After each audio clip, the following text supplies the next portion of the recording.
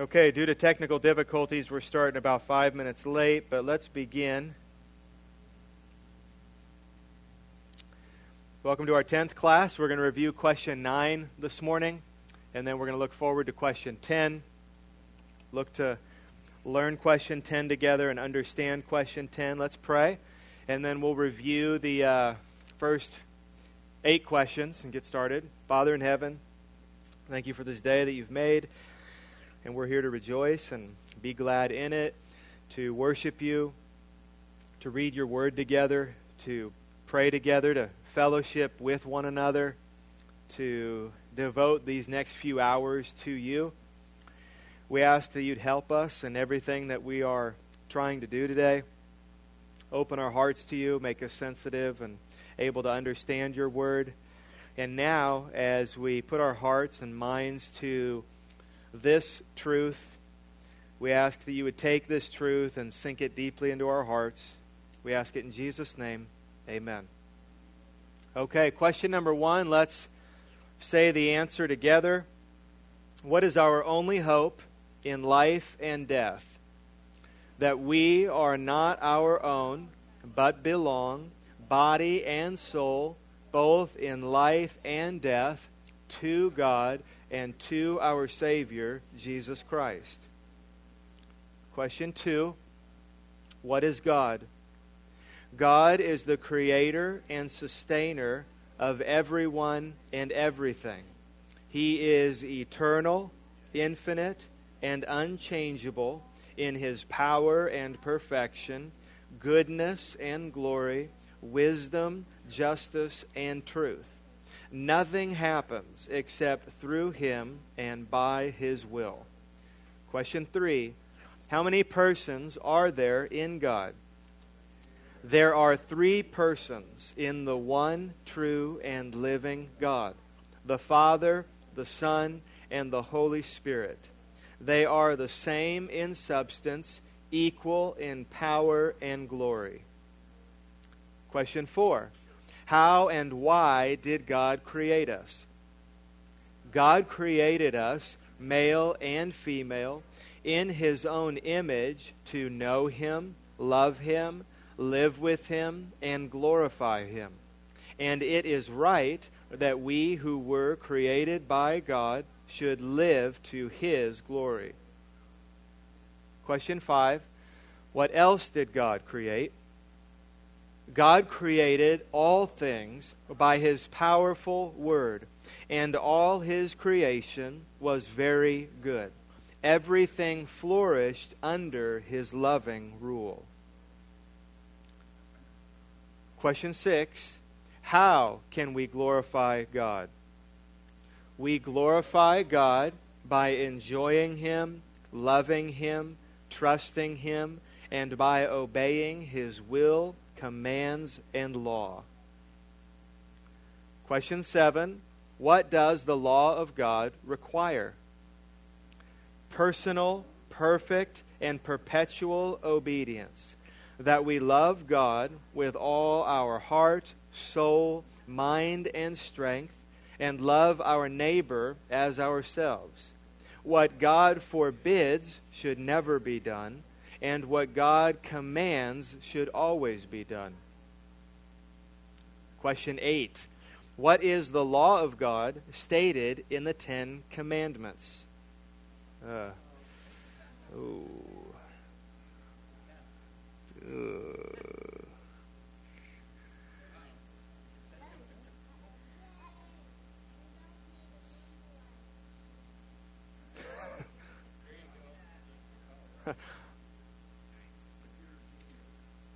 That was going to be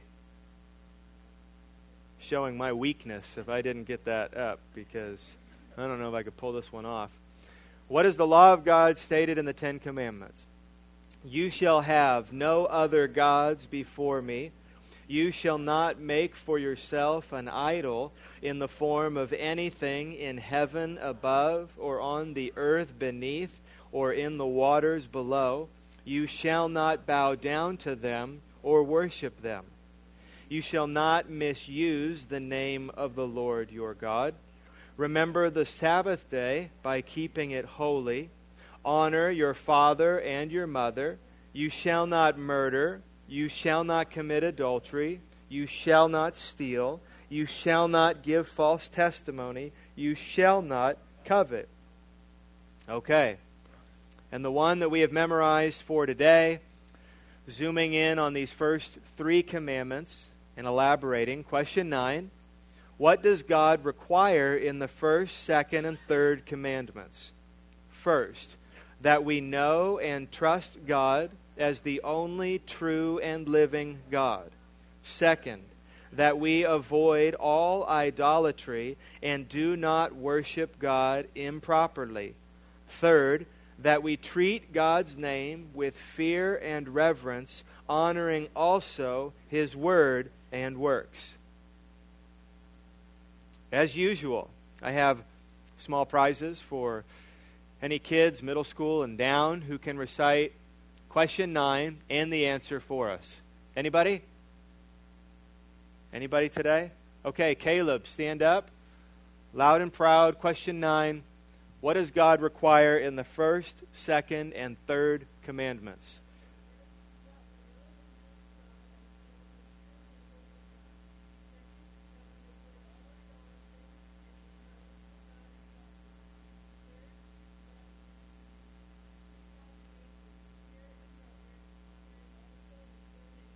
Nice job, Caleb.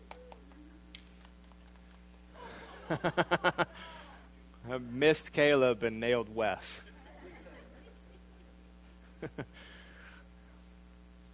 Anybody else? Wes? Anyone? We struggled with this one. It's funny. We have more time than we did with the other ones, but we didn't get it done in our family. We were gone on some vacation. That was part of it. Okay, nobody else? All right. Let me read it again. First, that we know and trust God as the only true and living God. Second, that we avoid all idolatry and do not worship God improperly.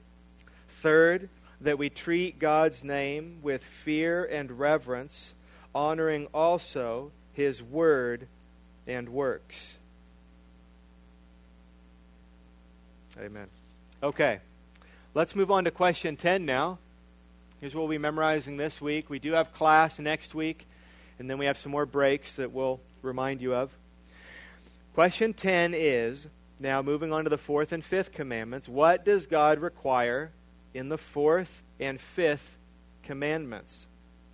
That's funny, I have like this notification showing up on my phone, but thankfully it doesn't show up there. It was asking me if I've fed my kitten. I don't... Right, yeah, it's not mine. Okay, 4th, that on the Sabbath day we spend time in public and private worship of God, rest from routine employment, serve the Lord and others, and so anticipate the eternal Sabbath. 5th, that we love and honor our father and our mother, submitting to their godly discipline and direction. And for the kids who want to memorize a more concise version, in yellow, 4th, that on the Sabbath day we spend time in worship of God. 5th, that we love and honor our father and mother. So let's make sure that we understand these. Let's talk briefly now about the 4th commandment and the 5th commandment. I hope this is helpful for you. These are one of these things that if we've been Christians for long or been in the church for long, that you hear them and sort of get inoculated to them, where you don't really think anymore and don't engage with the commandment anymore and think deeply about them. So we're trying to really understand what these commandments are. Maybe some of us in a new light. So the 4th commandment, which this addresses, is to remember the Sabbath day by keeping it holy. And so here's what the first part says. Say it with me. The first part. 4th, that on the Sabbath day we spend time in public and private worship of God, rest from routine employment, serve the Lord and others, and so anticipate the eternal Sabbath. Deuteronomy 5:12 says, "Observe the Sabbath day to keep it holy, as the Lord your God commanded you." So that's the commandment. Maybe the most overlooked commandment. I don't think this was observed at all in my house growing up. I may have even been taught or at least picked up somewhere that this commandment didn't apply anymore. That's what I believed, I think, going into college.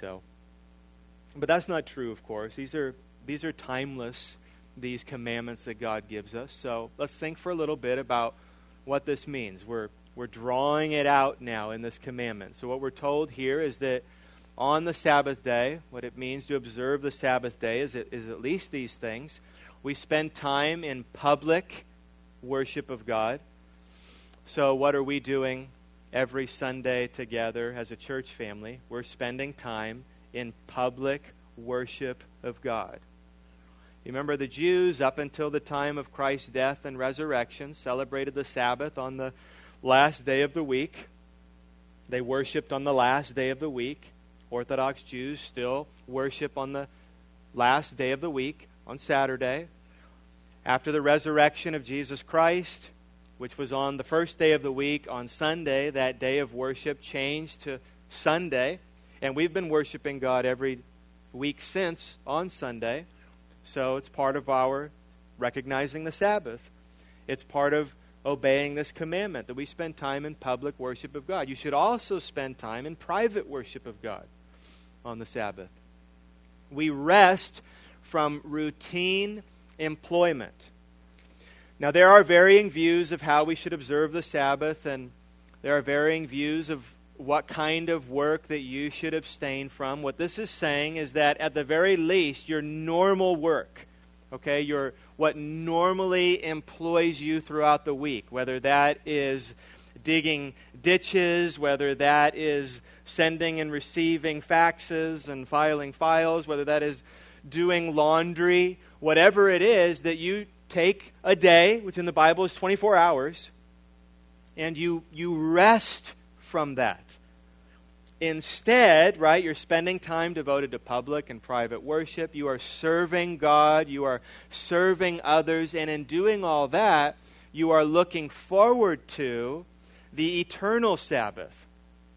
Okay, the eternal rest, where we're going to be feasting and celebrating with God and worshiping Him forever in the resurrection. So, let me just give you some practical ideas of what this could look like in your family by letting you know what we do.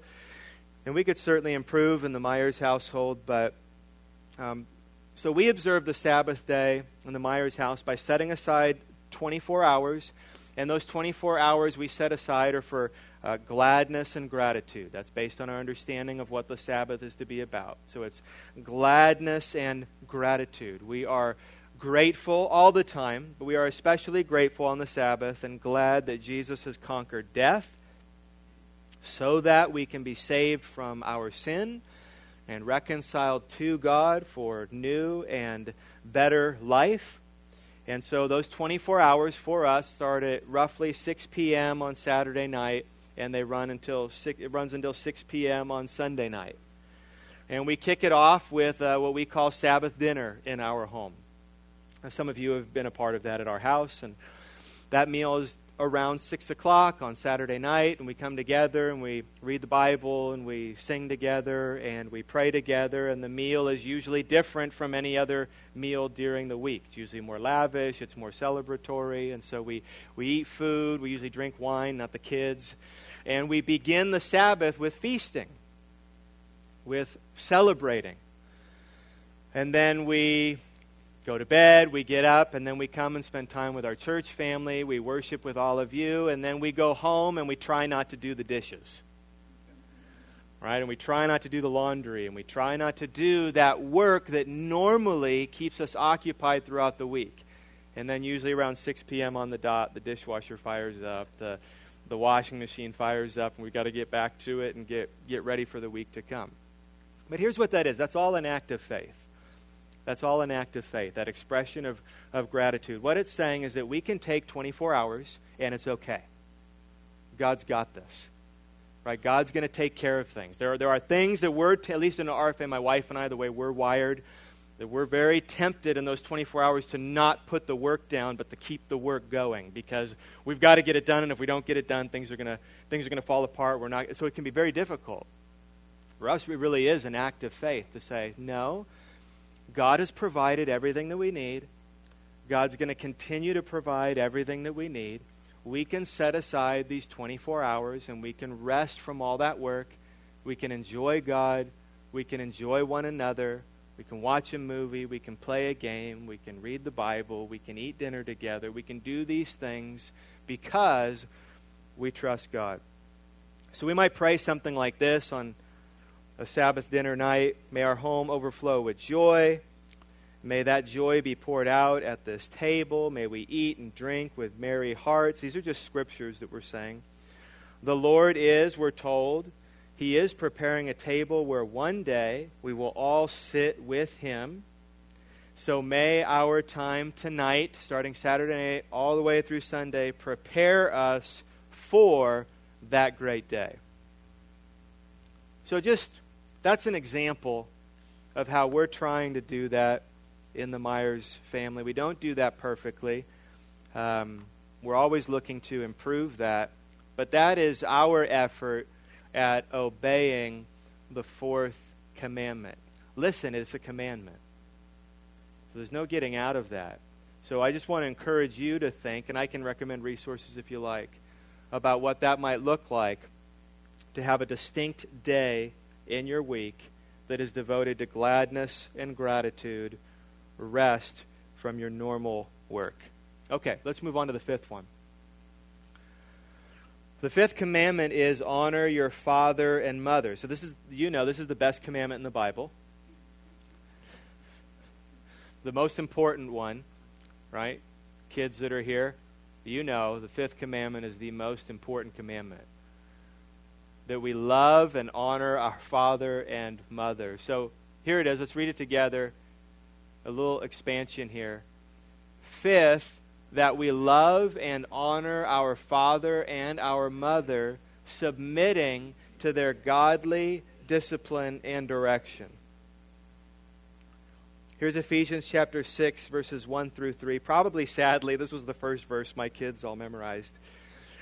Children, obey your parents in the Lord, for this is, right, I can hear all of them saying, white.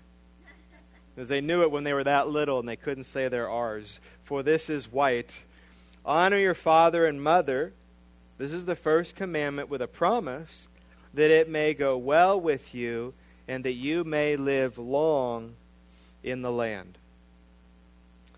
I thought in the Catechism, the commentary that Timothy Keller submitted was really helpful. So let me read you what he said. First about the fourth commandment. I should have read this earlier. And then the fifth commandment. But here's what he says about commandment number 4, about the Sabbath day. If we read the entire Bible, Old and New Testaments, we come to see that the command to remember the Sabbath day has two aspects to it. Here's what he says. First, it is a crucial practice. In our lives, we're commanded to have a rhythm of work and rest. And we are forbidden to overwork. We're also commanded to nurture our bodies and souls. We're not supposed to nurture only our bodies. We're to rejuvenate our souls through fellowship and through prayer and devotion and worship every week. So that's why this covers, the spiritual and the physical, how we're spending that time. It's also, here's the second aspect. The first, that there's that rhythm of work and rest. It's also true, however, that the New Testament shows us that the Sabbath day points to a deeper kind of rest. Hebrews 4 in particular says that when we believe in Christ and the gospel, we rest from our works.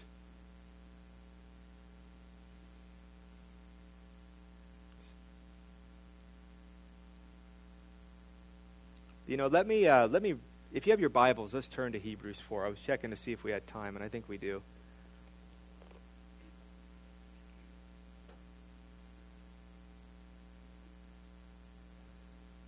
So in other words, when you rest on the Sabbath, when you devote this day to gladness and gratitude for what God has done, and you don't work for a day, you're reminding yourself that we don't work for our salvation, that our salvation is not dependent on what we do, on what God has done. But if we're always working and we're always doing, it's going to be difficult to reflect on that and to think about that and to model that in your life. So if you set aside 24 hours and you say, I'm not going to work, and I'm just going to devote this to public and private worship and serving God and serving others and gladness and gratitude, you're modeling that you really believe that your life and your future and your salvation is not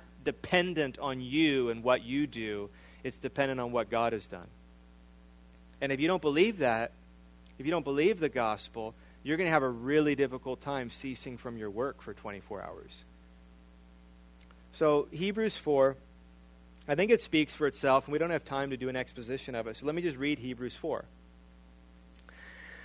Therefore, while the promise of entering his rest still stands, let us fear lest any of you should seem to have failed to reach it. For good news came to us just as to them, but the message they heard did not benefit them because they were not united by faith with those who listened.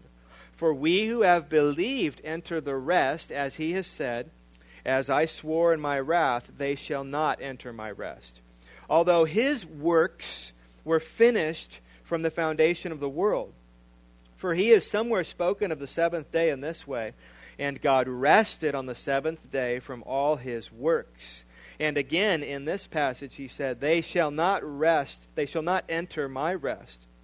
Since, therefore, it remains for some to enter it, and those who formerly received the good news failed to enter because of disobedience, again he appoints a certain day. Today, saying through David so long afterward, in the words already quoted, today, if you hear his voice, do not harden your hearts.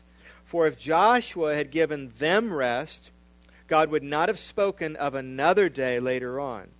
So then, there remains a Sabbath rest for the people of God. For whoever has entered God's rest has also rested from his works as God did from his. Let us therefore strive to enter that rest so that no one may fall by the same sort of disobedience. For the word of God is living and active, sharper than any two-edged sword, piercing to the division of soul and of spirit, of joints and of marrow, and discerning the thoughts and intentions of the heart. And no creature is hidden from his sight, but all are naked and exposed to the eyes of him to whom we must give account. So that means, Timothy Keller goes on, the great burden of having to prove ourselves and having to earn our salvation is lifted from us. In this life, we get much of that deeper rest, and yet it's only completely realized in the future, in the new heavens and the new earth. And we look for that, and we long for that. It's deeply consoling, especially at times in which we're very weary. So we just went back and expounded again on the fourth. I should have done that earlier. But now here's that fifth commandment, honor your father and mother, and he says this about it, and I found it helpful. The fifth commandment, to honor our parents, should also be read in light of the gospel. The command says that as children, we should obey our parents. As adults, we should respect and listen to our parents. So this commandment is not just for kids. All right, I was tongue-in-cheek when I said it's the most important commandment in the Bible. Of course, these are all important commandments. It's not just for children. The commandment doesn't say children. That's what Ephesians says and draws out. But the commandment is that all of us, this is something that honors God. is that all of us honor our father and mother. That doesn't mean as adults that we're obeying our parents. Hopefully, as adults, your parents aren't giving you a lot of instructions, and you're not obligated to obey your parents, but you're obligated to respect them. That's a big discussion on what that looks like, and depending on who your parents are and whether or not they're Christians, and there's so many things to talk about. But at the end of the day, we all need to respect our parents. We all need to honor our parents, and one of the ways we do that is by listening to our parents. And yet, Tim Keller goes on, his final paragraph, the gospel also reminds us that God is our Father. By grace we're brought into His family, and He is our primary source of love. And if our primary phileo, that's one of the biblical words for love, relationship is with Him, then we are able to love and honor our parents well, not looking to them to provide what can be found in God alone. So that's really helpful if you have ungodly parents. Whether you're young or old, if you have ungodly parents, well, I don't agree with my parents about anything. My parents aren't Christians. We have different worldviews. We have totally different beliefs. They have not been good to me or my family. They are not good to me or my family. How could I possibly honor and respect them? I have so many emotions that push against that make it extremely difficult. So this is where the gospel is helpful. Well, the gospel says that ultimately, right, you're submitting to God. That ultimately you're honoring God. Many of you have had or have a lousy mom and dad. I mean, that's just the reality. You have a lousy mom or you have a lousy dad. Well, one of the things that God is to a Christian is what? We know, how do we open many of our prayers? How did Jesus teach us to pray? We're praying to our Father, not who is on earth. Our Father who is where? Our Father who is in heaven. Now, ideally, right, and hopefully if you're parents, you got kids, you are a source of love and affection and guidance and help to your kids. But again, a lot of you didn't have that dad or you didn't have that mom. But what the gospel teaches us is that God, that He is our ultimate source of love, that He is our ultimate source of help, that He is our ultimate source of affection, that everything, if you don't have a great mom and dad, that everything that a mom and a dad should be on this earth, God is ultimately in heaven. And so when you're, the Bible says, adopted into His family, that's what happens when you become a Christian, you're adopted into His family, He becomes your Father, and He is a perfect Father. So what that means now, because of the gospel, is I don't need those things. I don't need to try to get those things from my earthly mom and dad. If you were a kid and you didn't get those things, that's sad. That's terrible. But now as an adult and as a Christian, you don't need to get those things from mom and dad on earth. You have those things from your Father in heaven, which frees you to love and honor and respect, whatever that might look like, your mom and dad on this earth, because you've been freed by the love and grace of God. Right? You know you're not going to get anything in return. But it's okay that you're not going to get anything in return, because everything that you might want in return, you have fully in Christ. So, you see why this is so important. Because you can't obey that commandment without faith in God. You can't obey that commandment if you don't know and love God. If you don't know who you are in Christ and who God is for you as your Heavenly Father, it's going to be impossible to obey that commandment. Doesn't it happen with a lot of these commandments? You're like, I can't do this. Or this is when you start thinking about what they mean, this is very difficult to obey all these commandments. Absolutely. And someone who is not a Christian cannot obey these commandments. We need to know Christ in order to obey. Okay, so let's say it together just one time, and then look to memorize it this week. What does God require in the fourth and fifth commandments? Fourth, that on the Sabbath day we spend time in public and private worship of God, rest from routine employment, serve the Lord and others, and so anticipate the eternal Sabbath.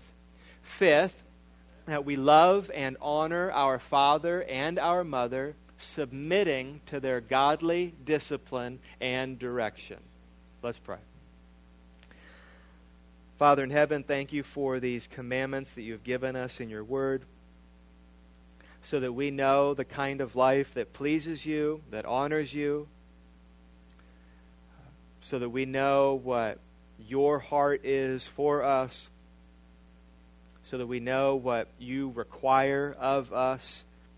We learn about your holiness and what makes you distinct and what makes you different from anything else in the universe. God, we ask you give us the grace and the help we need to follow these commandments. Show us, God, what needs adjustment. Show us what needs to change. And give us the grace to do it, we pray. In Jesus' name, amen.